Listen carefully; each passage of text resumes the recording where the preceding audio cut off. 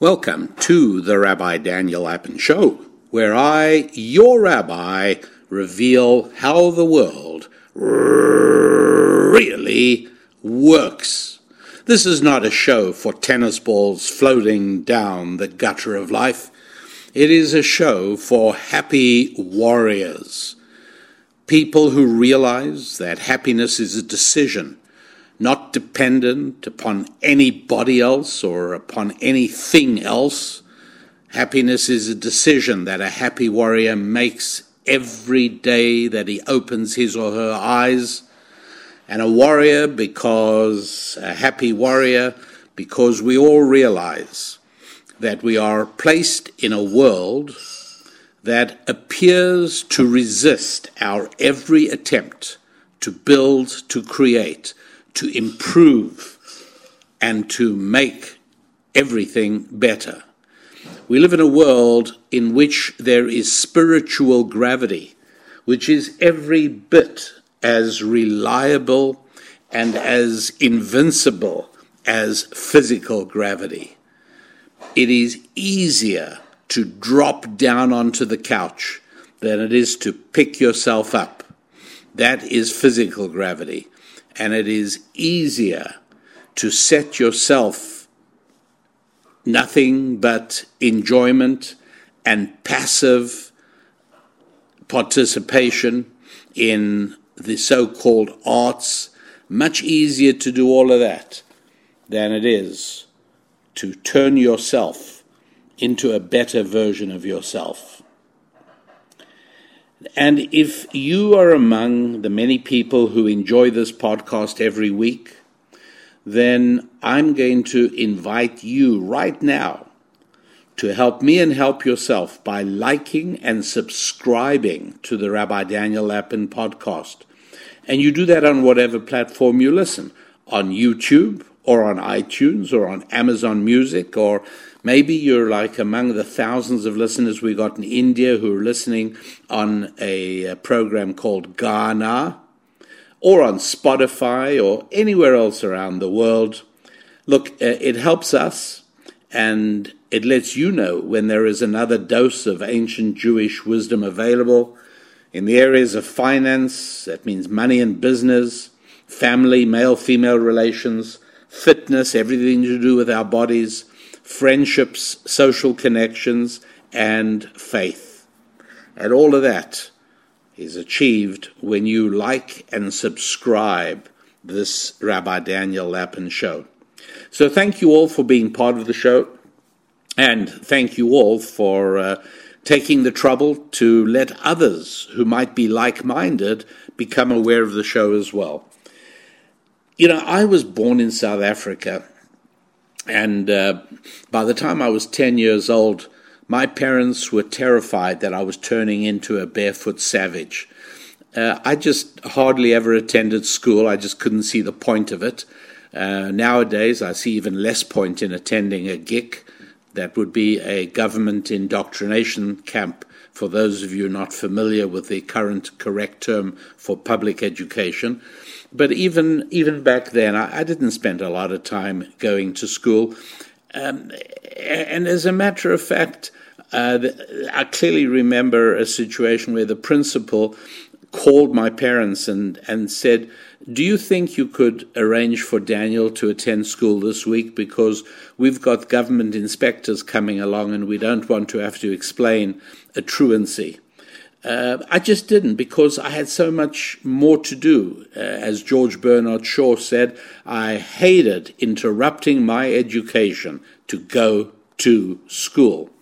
But at any rate, it did mean that my parents were a little worried, and when I was 10 years old, they put me in boarding school in England, and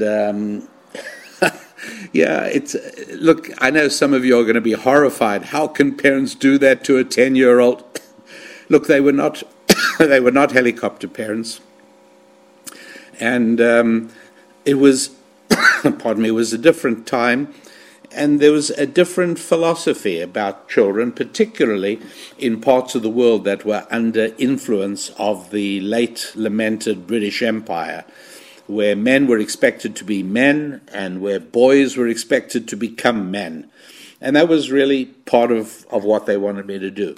At any rate, I studied thereafter in England and also in Israel.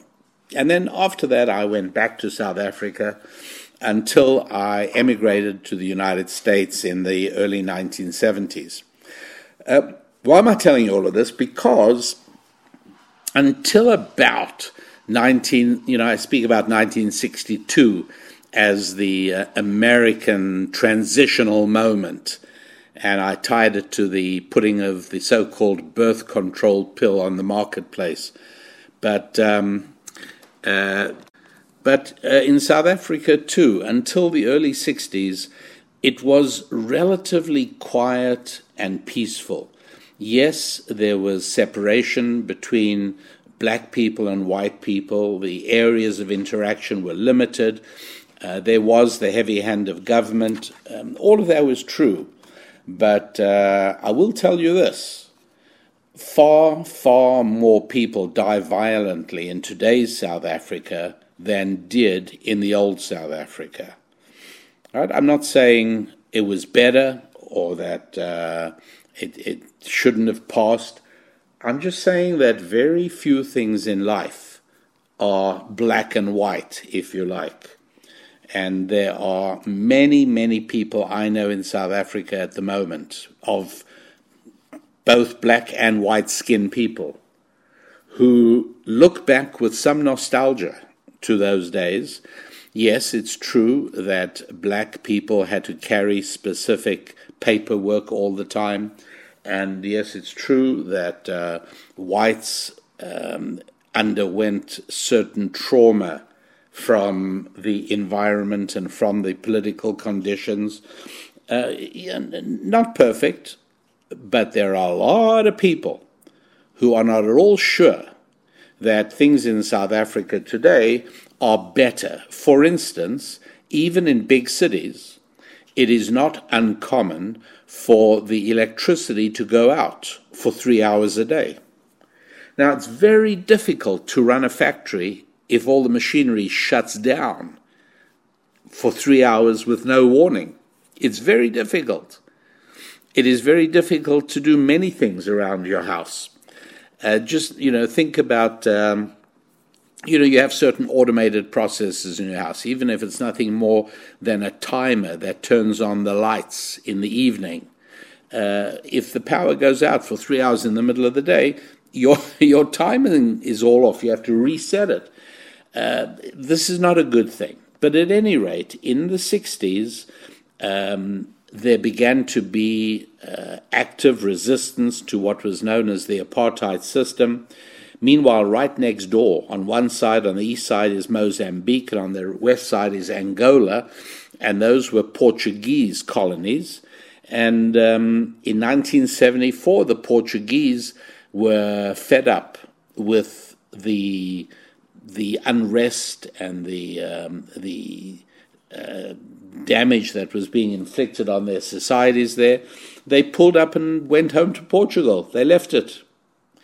And I can tell you again, the killing began. In, when would it have been? Probably in 1970 or 71, somewhere around about there.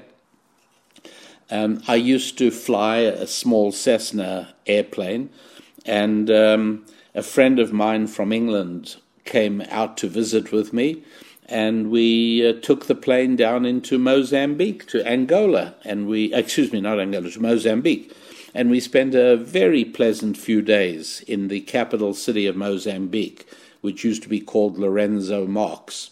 At any rate, what I'm saying is that things began to change dramatically, and the economy, which had been one of the finest and most successful and productive economies, not in Africa, there was no question. It was by far and away the most successful economy in all of Africa. But at that point, South Africa had an economy that was very high up on the scale worldwide. And from the late 60s into the early 70s, that began dramatically changing.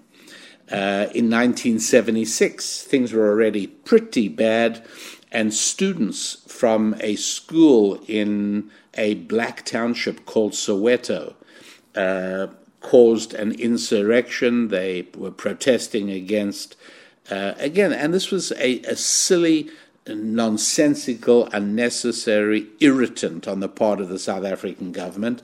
They imposed the language of Afrikaans, which is a Dutch derivative spoken by part of the white population. They imposed that as the only language of instruction. And the students didn't care for that. So that summer, the police ended up opening fire on students in Soweto who were protesting.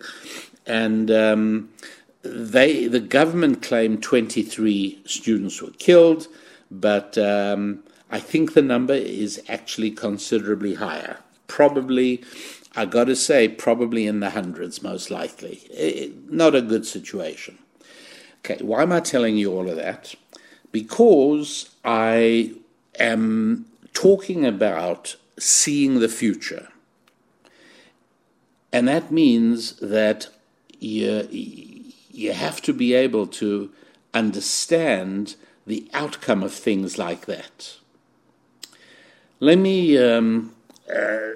speak about another thing that has an outcome first, and I'll come back to that.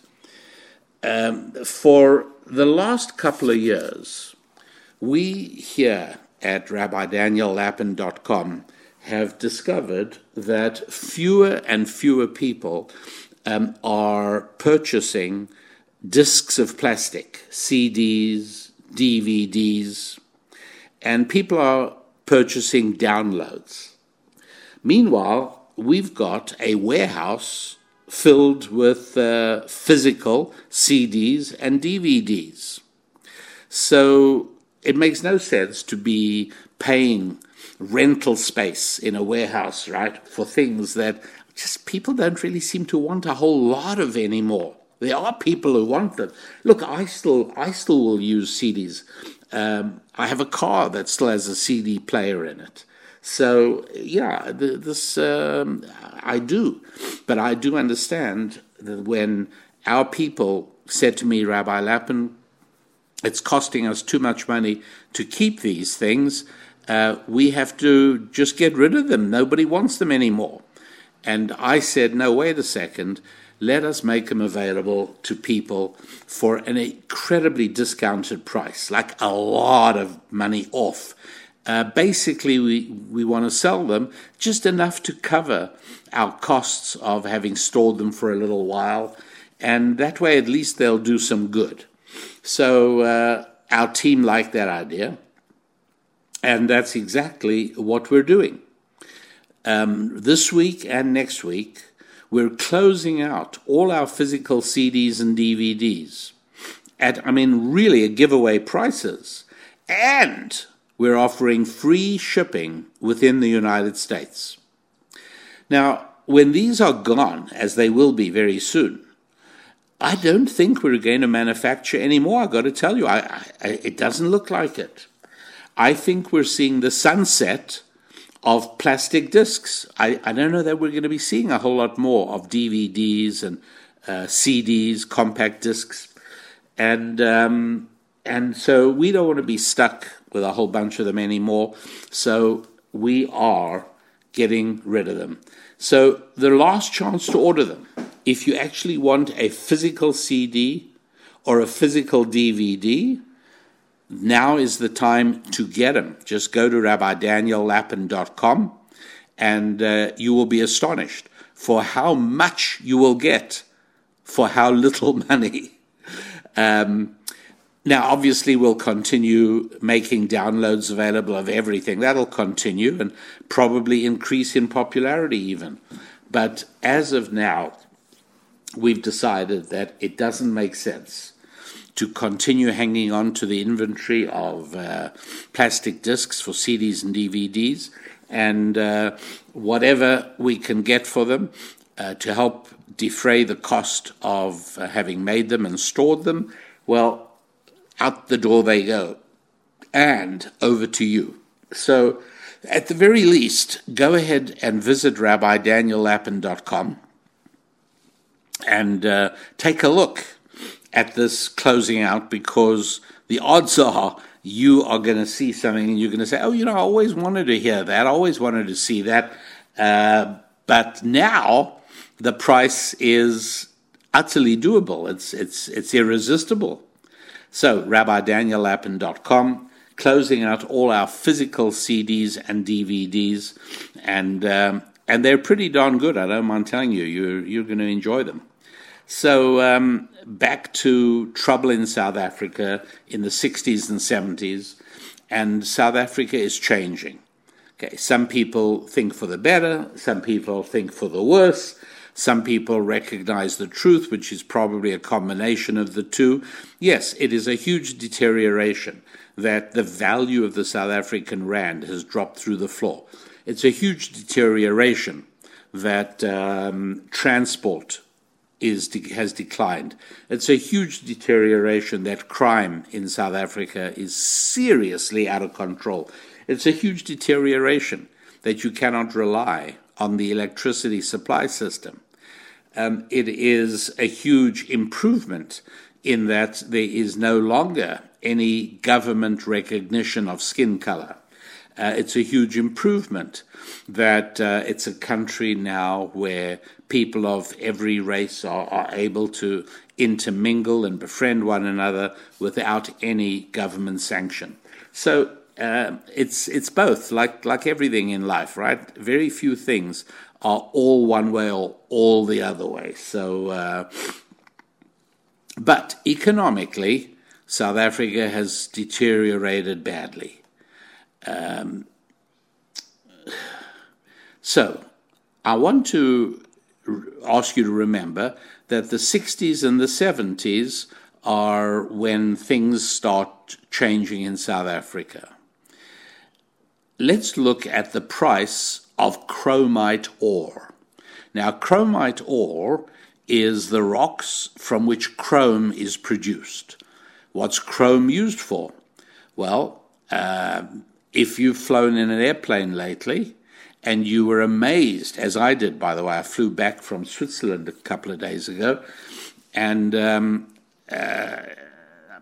I spoke to a wonderful audience there. I spoke to 6,000 young Christians, all young people from 15 countries around Europe that all gathered for a big conference under the auspices of ICF, International Christian Fellowship.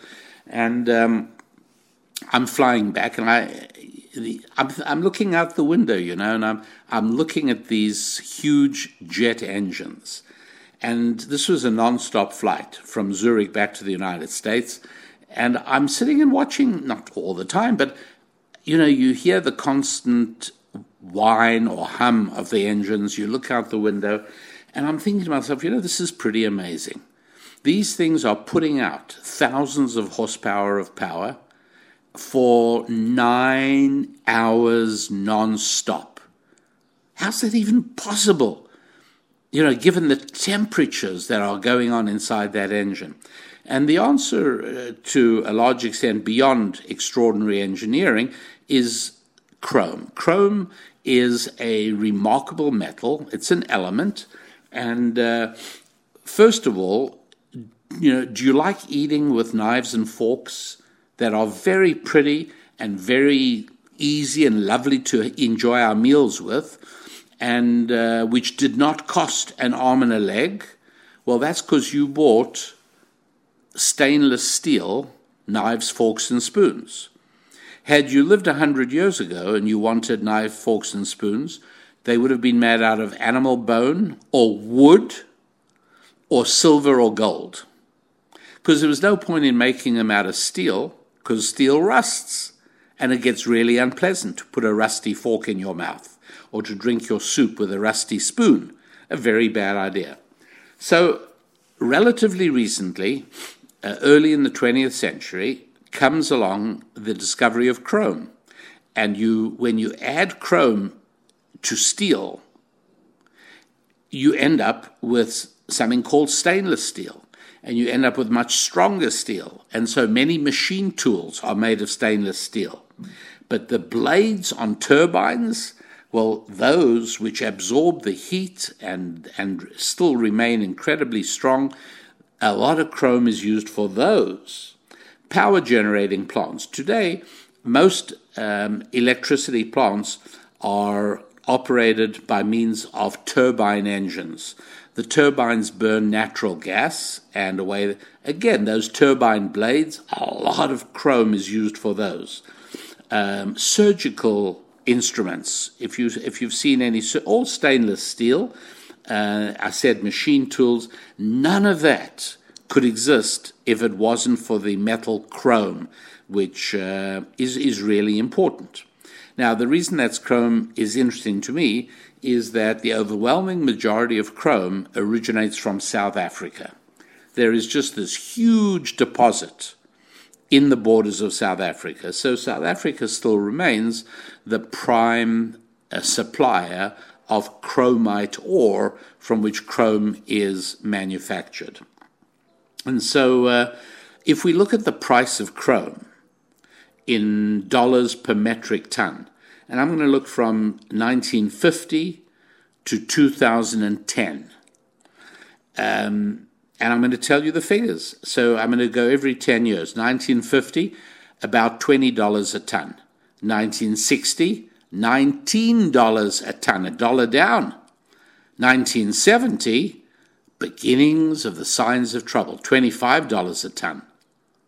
By 1980, there's been nearly 20 years of unrest in South Africa, and the price of chromite ore has gone from $20 a ton to $63 a ton. And as you can imagine, that means that everything that chrome touches during the manufacturing process, the farm tractor has parts in it that are stainless steel parts that have chrome. Almost everything. So not surprisingly, with the price of chrome tripling between 1950 and 1980 from $20 to $63, as you can imagine, a ripple effect throughout the economy. And a lot of that because production in South Africa was being interrupted, and people knew they couldn't count on a reliable supply of chrome, so they stockpiled and the price just went up. So what had been $20 a ton was now $63 a ton. Well, after that, what happens is that the disturbances in South Africa intensify, and they result in the release of Nelson Mandela from a long period in jail and a complete change in the country. But the change in the country is positive politically, negative economically. And so the price of chrome by 1990 is $90. So remember, we started off at $20 in 1950.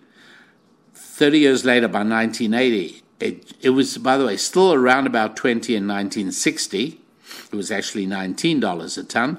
And then up to 63 in 1980, $90 by 1990. Back in 2000, 10 years later, people were looking and they said, you know what, this Nelson Mandela is quite a guy. His things are really peaceful in South Africa. There's a good chance of the country being stable, which means the economy will work, which means that industry will operate, which means that chrome will be mined and produced. And so in 2000, it went back down to $65, very close to what it was in 1980. So 80, it was 63, 1990, it was up to $90 a ton, but in 2000, down to 65. By 2005, it was clear things were not working so well. At that point, 2005, Nelson Mandela was in his late 80s. He died at the age of 95 in 2013. But by 2005, his influence was waning, and there was turbulence in South Africa. Price of chrome up to $140 a ton. So remember, in 2000, in 1990, when things were looking a bit gloomy, it had shot up to $90 a ton. 2000, hey, this is working out. So the price of chromite ore was $65 a ton, down. But by 2005, it shot up to $140 a ton. 7 times what it had been in 1950, 45 years earlier. By 2010, it was $230 a ton, 10 times, more than 10 times what it had been in 1950. So there we are. My question is, looking at the turbulence in South Africa over those 50 years, and looking at the fact that South Africa was virtually the only supplier of chrome to the world, could you have foretold certain things? Could you have made money by buying chrome futures on the commodity exchange? Had you got used to analyzing the chain of consequences that attach to almost every single phenomenon? Now, I should tell you that in ancient Jewish wisdom, the description of prophecy is relatively clear. A prophet is somebody who is spoken to directly by God, and the person is thereby able to make prophecies. However, that is not the bulk of seeing into the future that is discussed. In ancient Jewish wisdom, seeing into the future is seen as an adjunct of wisdom, not mysterious forces and strange powers. It's not the result of mystical incantations. No. Somebody who is wise can see the future. And the language used in ancient Jewish wisdom for this great and valuable skill of seeing the future is called he who sees what will hatch out of the egg. In other words, I see an egg being hatched. I now start finding out, is this the egg of a python snake, or is this the egg of a chicken? Because knowing the answer will let me tell the future. Do you follow? If I know the answer to that, I can explore that. And if I end up with an answer of what animal laid the egg, I can tell the future. I can see what will be born, what will hatch out of the egg. That is a metaphor for looking at things that already exist. This is not prophecy out of the blue. It's not closing one's eyes and saying, this is going to happen. No, this is using our wisdom and understanding to carefully observe what is going on in the world, and then using our wisdom having to do with how the world really works, we're able to arrive at understanding and insight of the way things are going to emerge. And that is immensely useful for obvious reasons. Firstly, in terms of protecting yourself, and secondly, in terms of advantaging yourself, as I gave you an example with the price of chrome. Let's take a look at something going on right now. And I'm not going to tell you what it means. I may hint at it, but I'd like you to try and decide what it means. And then you might want to, if you're a happy warrior already, and if you're not, you should join our Happy Warrior community. And when you are a happy warrior, you might want to go on to our wehappywarriors.com site and write down what you think the things I'm telling you mean. What I'm telling you about is electric cars. But let's go back all the way to 1908, shall we? In 1908, Henry Ford is working along with some of his staff. He had some really, really smart people with him. One guy was called P.E. Martin, and P.E. Martin seems to have been an absolutely brilliant engineer. Peter Martin was his name. And Henry Ford put Martin in charge in 1906 of the manufacture of the Model T Ford, right, one of the most successful cars ever produced. And Peter Martin worked on this, and after a few years, he actually came up with the assembly line. He came up with the idea. Henry Ford took credit for it, and I suppose as the boss and owner of the company, he's entitled to. After all, he did pick Peter Martin, and he did put him in charge. And Peter Martin figured out this brilliant idea of having workers at their particular stations and then having the car moving on a conveyor belt. And every worker at his or her station, well, in those days it was all him, they would then do the necessary part. By the way, Peter Martin subsequently said that he got the idea from slaughterhouses in Chicago, where the carcass of slaughtered animals was suspended from an overhead conveyor belt, and at each station, different parts of the carcass were removed for what was then the famous Chicago meatpacking industry. So Peter Martin adopted this idea of the work moving past the workers instead of the workers moving to different places where different parts of the job awaited them. So in 1908, out comes the Model T Ford.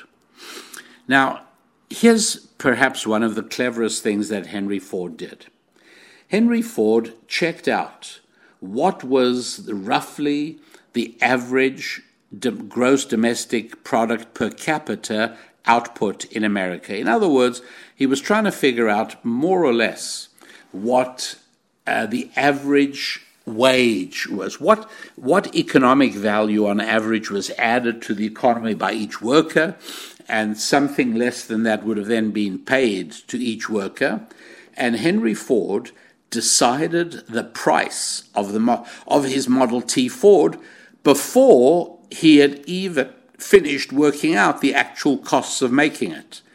In other words, he said, this car must sell for a price that the average American worker could pay with less than a year's work.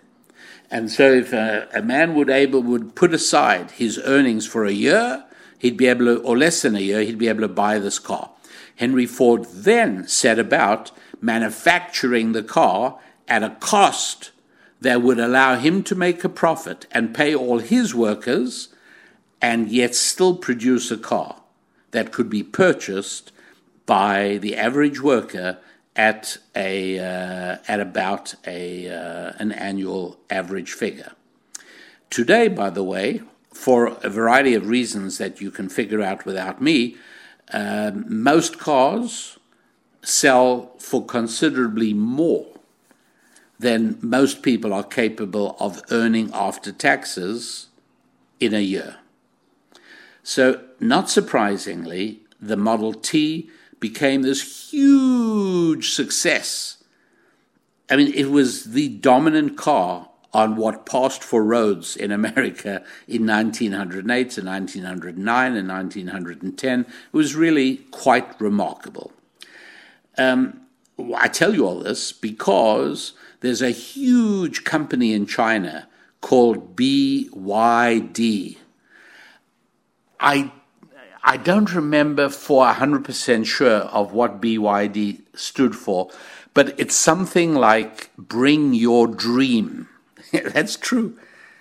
And that's not an unusual way of naming companies in China. The culture there is like that. So BYD is a big conglomerate. They make a lot of different things, and they also have an automobile division. Well, I noticed something because I'm interested in cars. I'm interested in a lot of things, but I'm interested in cars. And the main car shows around the world used to be in Europe, right? The biggest and most important car shows were in Germany and in Italy. But today, you would be making a mistake. If you're interested in cars, you'd be making a mistake not to take a good look every year at the Shanghai Motor Car Show. It happens in April every year. And in April 2023, last month from when I'm recording this, BYD Motors presented an electric car which is kind of, you could think of it as the Model T of the 21st century. Well, the reason that I think that it wouldn't be a mistake to think of this new Chinese car as the equivalent for the 21st century of what the Model T was early in the 20th century is because BYD priced the car at about $11,000, which is, guess what, just a little bit less than the average per capita GDP for China. In other words, this electric car can be purchased with less than a year's work of an average Chinese worker. It's incredible, $11,000. You might say, what is its range? Would you believe 250 miles? It'll charge from 30% to 80% of battery capacity in how long? Half an hour. That's right, 30 minutes. It's unbelievable. Now, it's not being exported to the United States yet. That's not happening. But BYD is selling it throughout China. And I am pretty sure that it is definitely going to cause some headaches for Tesla, which has invested an extraordinary amount of money in marketing their cars in China. Now, a Seagull is not the equivalent of a Tesla, but you can compare the purchase price, right? It's less than 74,000 yuan, which is $10,600 approximately. So it's pretty amazing, and China will export it to other countries, but that's quite a difference. The cheapest Tesla model in China, $33,000. The Seagull, less than $11,000.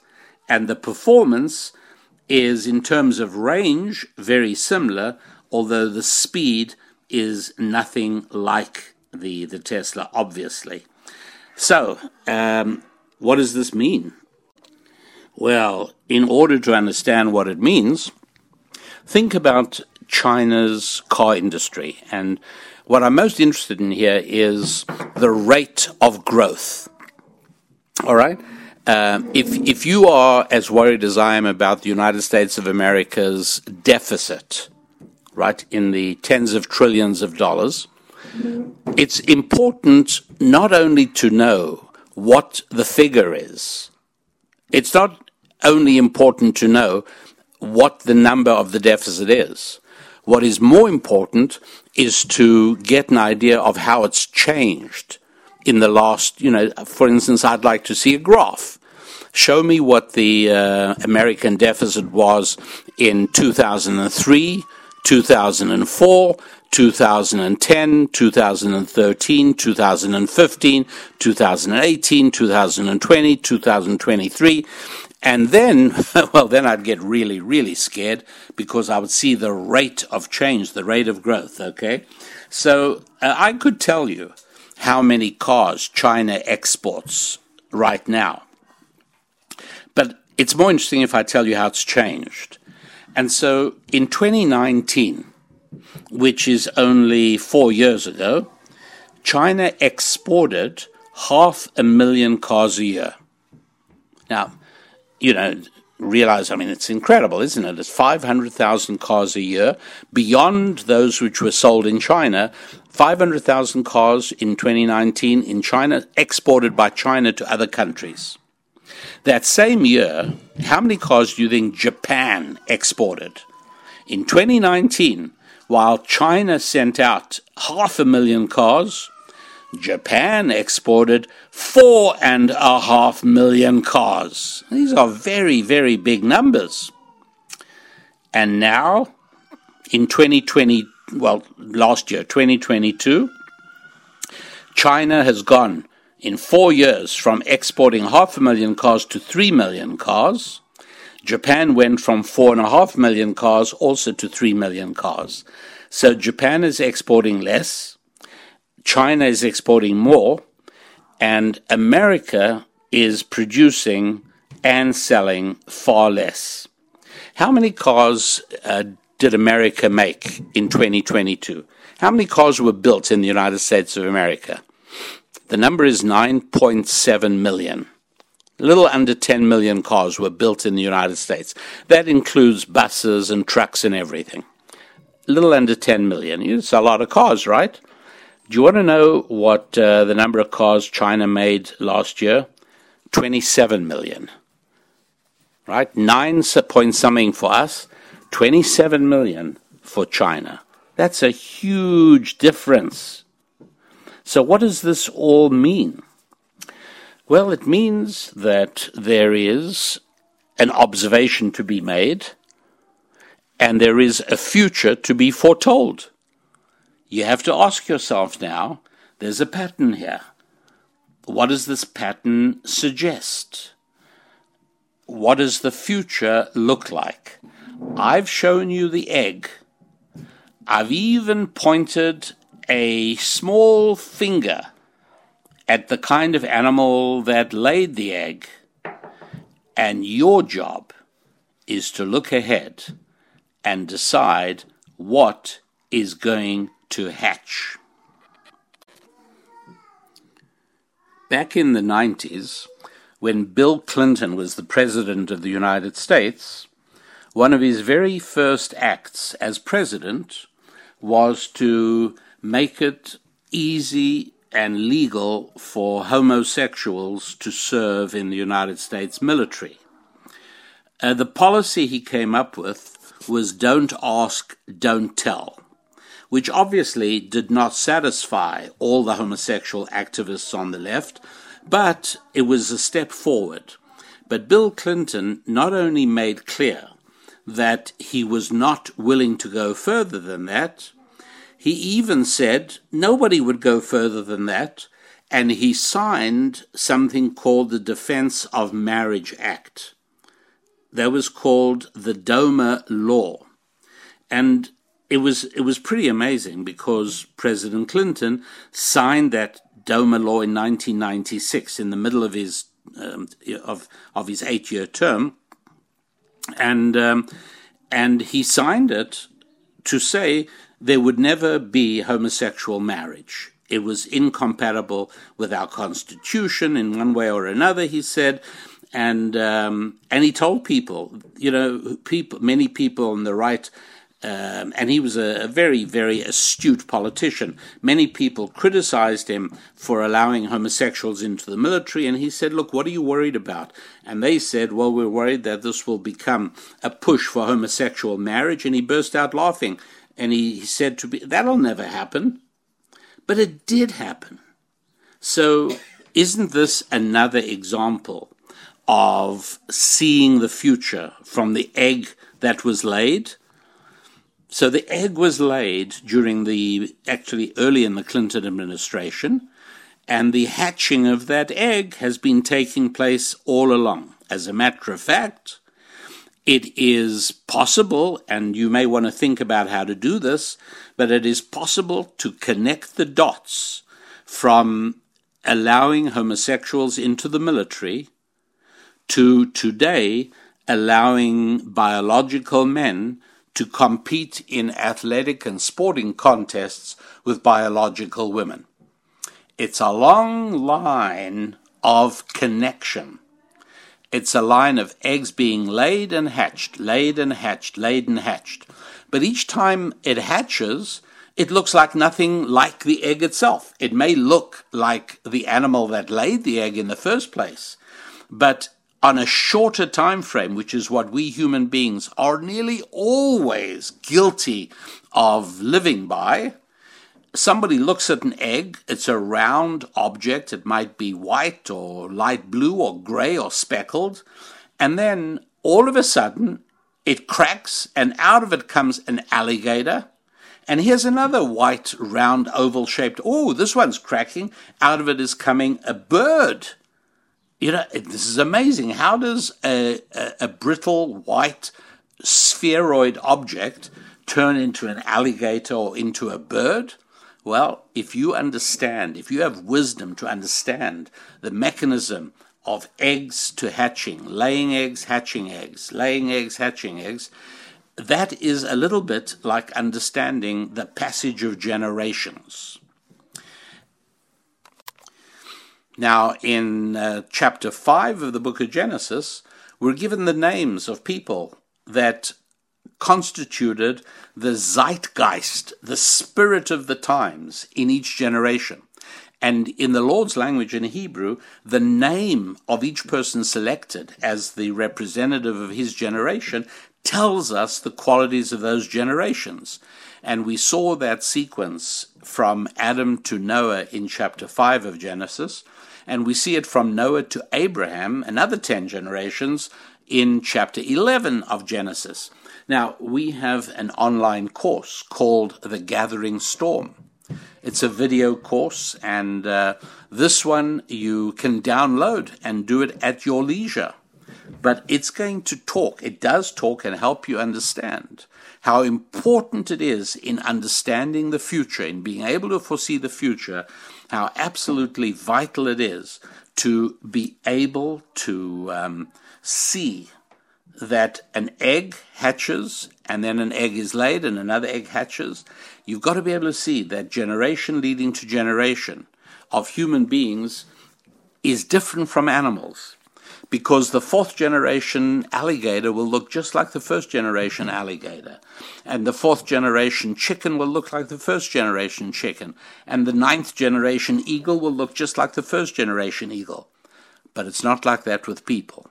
Oh, the people will look the same physically, but the threshold of moral behavior starts where the previous generation left off. In other words, if you speak to your grandparents, that's how recent this all is. If you speak to your grandparents, they will probably remember a time when men and women did not have intimate relations if they were not married to one another. Oh, there were occasional exceptions and it was a scandal, but it almost didn't happen. And not surprisingly, at that period, almost no children in America grew up without a father. Now, things are very different. Once again, with the wisdom of being able to foresee the future, the secret of the egg, you should have been able to, if you were alive at that point, when there began to be this change, and all of a sudden people began to ignore marriage when it came to intimate relations, you should have been able to at that time look and said to yourself, wait a second, I can connect the dots. I can see where this is going. Because it is shocking to each generation when their children break a boundary, but then those parents raise their own children who go ahead and shock them by breaking new boundaries. And if you look at the generational change from perhaps your grandparents or maybe your great-grandparents' time, just go back 4 generations to today, especially in the area of sexual mores, you will discover that there has been an egg and hatch, an egg, a hatch, egg, hatch, 4 generations, and each one has resulted in the shattering of the boundaries of normality of the previous generation. It's been interesting to watch the ascension of Charles to the role of King of England. I was going to say King of the British Empire, but as I've often explained, that actually ended in 1950. So the King of England, King Charles. Now, it's too early to say what sort of king he's going to be. It is true that the position can shape the person. That is true. I have seen wild and crazy women who got married and became mothers, and they changed. Now, they brought a child into the world, that's true, but what's more amazing is that their child brought a mom into the world. That child created a new woman. That does happen. The position can change us. When we are placed in a position, maybe it's a position of power, maybe it's a position of authority, maybe it's a position of responsibility, we are capable as human beings of extraordinary, almost magical transformation. So we don't yet know, but based on his life, Prince Charles cannot be compared to his mother. The word that most defines the late Queen Elizabeth II was duty. From the moment she became queen, from the moment her father, King George VI, passed away while she was on a world trip as a princess with her new husband, Philip, Duke of Edinburgh, she has always put duty at the first position. In fact, Philip, who must have been a very fine person, because although he spoke often about the fact that he took second place in his wife's affections and responsibilities, he was right, he did. And yet, by all accounts, it was a loyal and happy marriage. But would anybody think that during the last 60 years of his life that Charles has behaved with the same slogan of duty first? Right? Hardly. It's not been who he is. It's a generational change. Now, there are initial signs, and, I find these things interesting to watch. I think it's not out of the question that he is going to become a good king. I think it's possible. And his heir, his oldest son, that's Prince William, isn't it? He certainly looks, he and his wife do look as if they are already living their lives as people who place duty ahead of other things.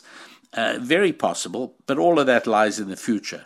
Right now, it is very interesting to see that King Charles is very possibly undergoing a transformation where, like his mother before him, duty will take the first place.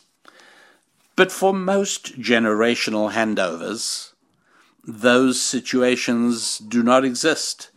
And so each generation takes as its launch pad the closing position of the previous generation. And so it's not hard to see that the journey from violating the idea of physical intimacy in marriage exclusively led to one thing, which led to another, which led to another, which brings us to the point of young American children, and European as well, but young children being surgically mutilated in order to fulfill the fantasy of them changing their gender. So in order to foresee the future, not saying this makes you a prophet, that's a different story, but in order to be able to see the future and increase your wisdom to the point where you can accurately predict how things are going to play out. What things? Those eggs that have been laid around you. That's all we have to do. So step number one in foreseeing the future is open your eyes, your physical eyes and your mental eyes. In other words, you've got to spot the eggs. Spot those eggs. And if you see those eggs, then you are aware that those eggs represent something that's coming down the road. The footsteps of whatever it is that's coming down the road may be very soft, but they are there. And as long as you now see the egg, you're on step one. You know that something is changing and something is happening. Step number 2 is you need to examine the egg. Now that you've noticed it, now that you've observed the egg, you have to examine the egg. The first egg I spoke about was South Africa undergoing massive changes, right? So the egg that back then in the 60s and 70s would have been you looking at South Africa and saying, hey, wait a second, there's an egg that's been laid here. There is turbulence, there's a changing mood in the country. This is an egg. And now you have to examine the egg. And if you examine the egg, you say, wait, this egg is going to hatch, and it's going to hatch into significant changes in this country, both good and bad, positive and negative. And that is looking at the nature of the egg. And the last step is the hardest, but with practice, it's totally doable. The last step is to understanding what the creature is that will emerge from this egg and what will that creature do. And in the case of South Africa, the creature that was going to emerge was social, political, commercial, industrial, financial turbulence. And the result of that, well, let's try and see. What are the things that the world depends upon from South Africa? Gold is too obvious. Let's look at something else, which is very valuable, very important, very much needed by every industrializing country. That's right, chrome. And all of it comes from South Africa almost. What could this mean? And now you're well on your way to understanding the 3 steps. Spot the egg, understand the egg, and then understand the actions that will be taken by whatever comes out of that egg. China, wait a second. China in 1960 was producing 0 cars. In 1960, by the way, the United States of America built 55, more than half the cars sold throughout the world. More than cars, the number of cars that were made in France and Italy and Germany and Japan, pretty much the places that were building cars back then. America alone producing more than all of those guys. That was 1960. And today, China produces far more. The egg is that in 2019, China exported 500,000 cars, but in 2022, China exported 3 million cars. That is an almost unbelievable growth in such a short period of time. That is a big egg waiting for you to spot it. And now you've got to try and understand the nature of this egg. And then you have to understand what will be done by the animal that emerges from that egg. And I've actually given you pretty much enough information, along with what you already know, to be able to get a pretty good idea of how things are going to play out. And it's not that people are going to say, oh, you told us all about this, because most times people don't. But it is that you will be able to take steps, both preventative steps and also beneficial steps, to be able to benefit from the things that you know are going to happen, not because you are a prophet, but because you are wise enough to understand what will come about from this egg that has just been laid. And that, ladies and gentlemen, each one of you happy warriors, that is the beginnings of understanding, the 3 steps in being able to foretell the future. I want to wish you a fantastic week of foretelling the future and improving your finances and your faith and your fitness and your friendships and your family, all of which will be enhanced by means of your ability to foretell the future. I am Rabbi Daniel Lappin. Thanks for listening. God bless. Right.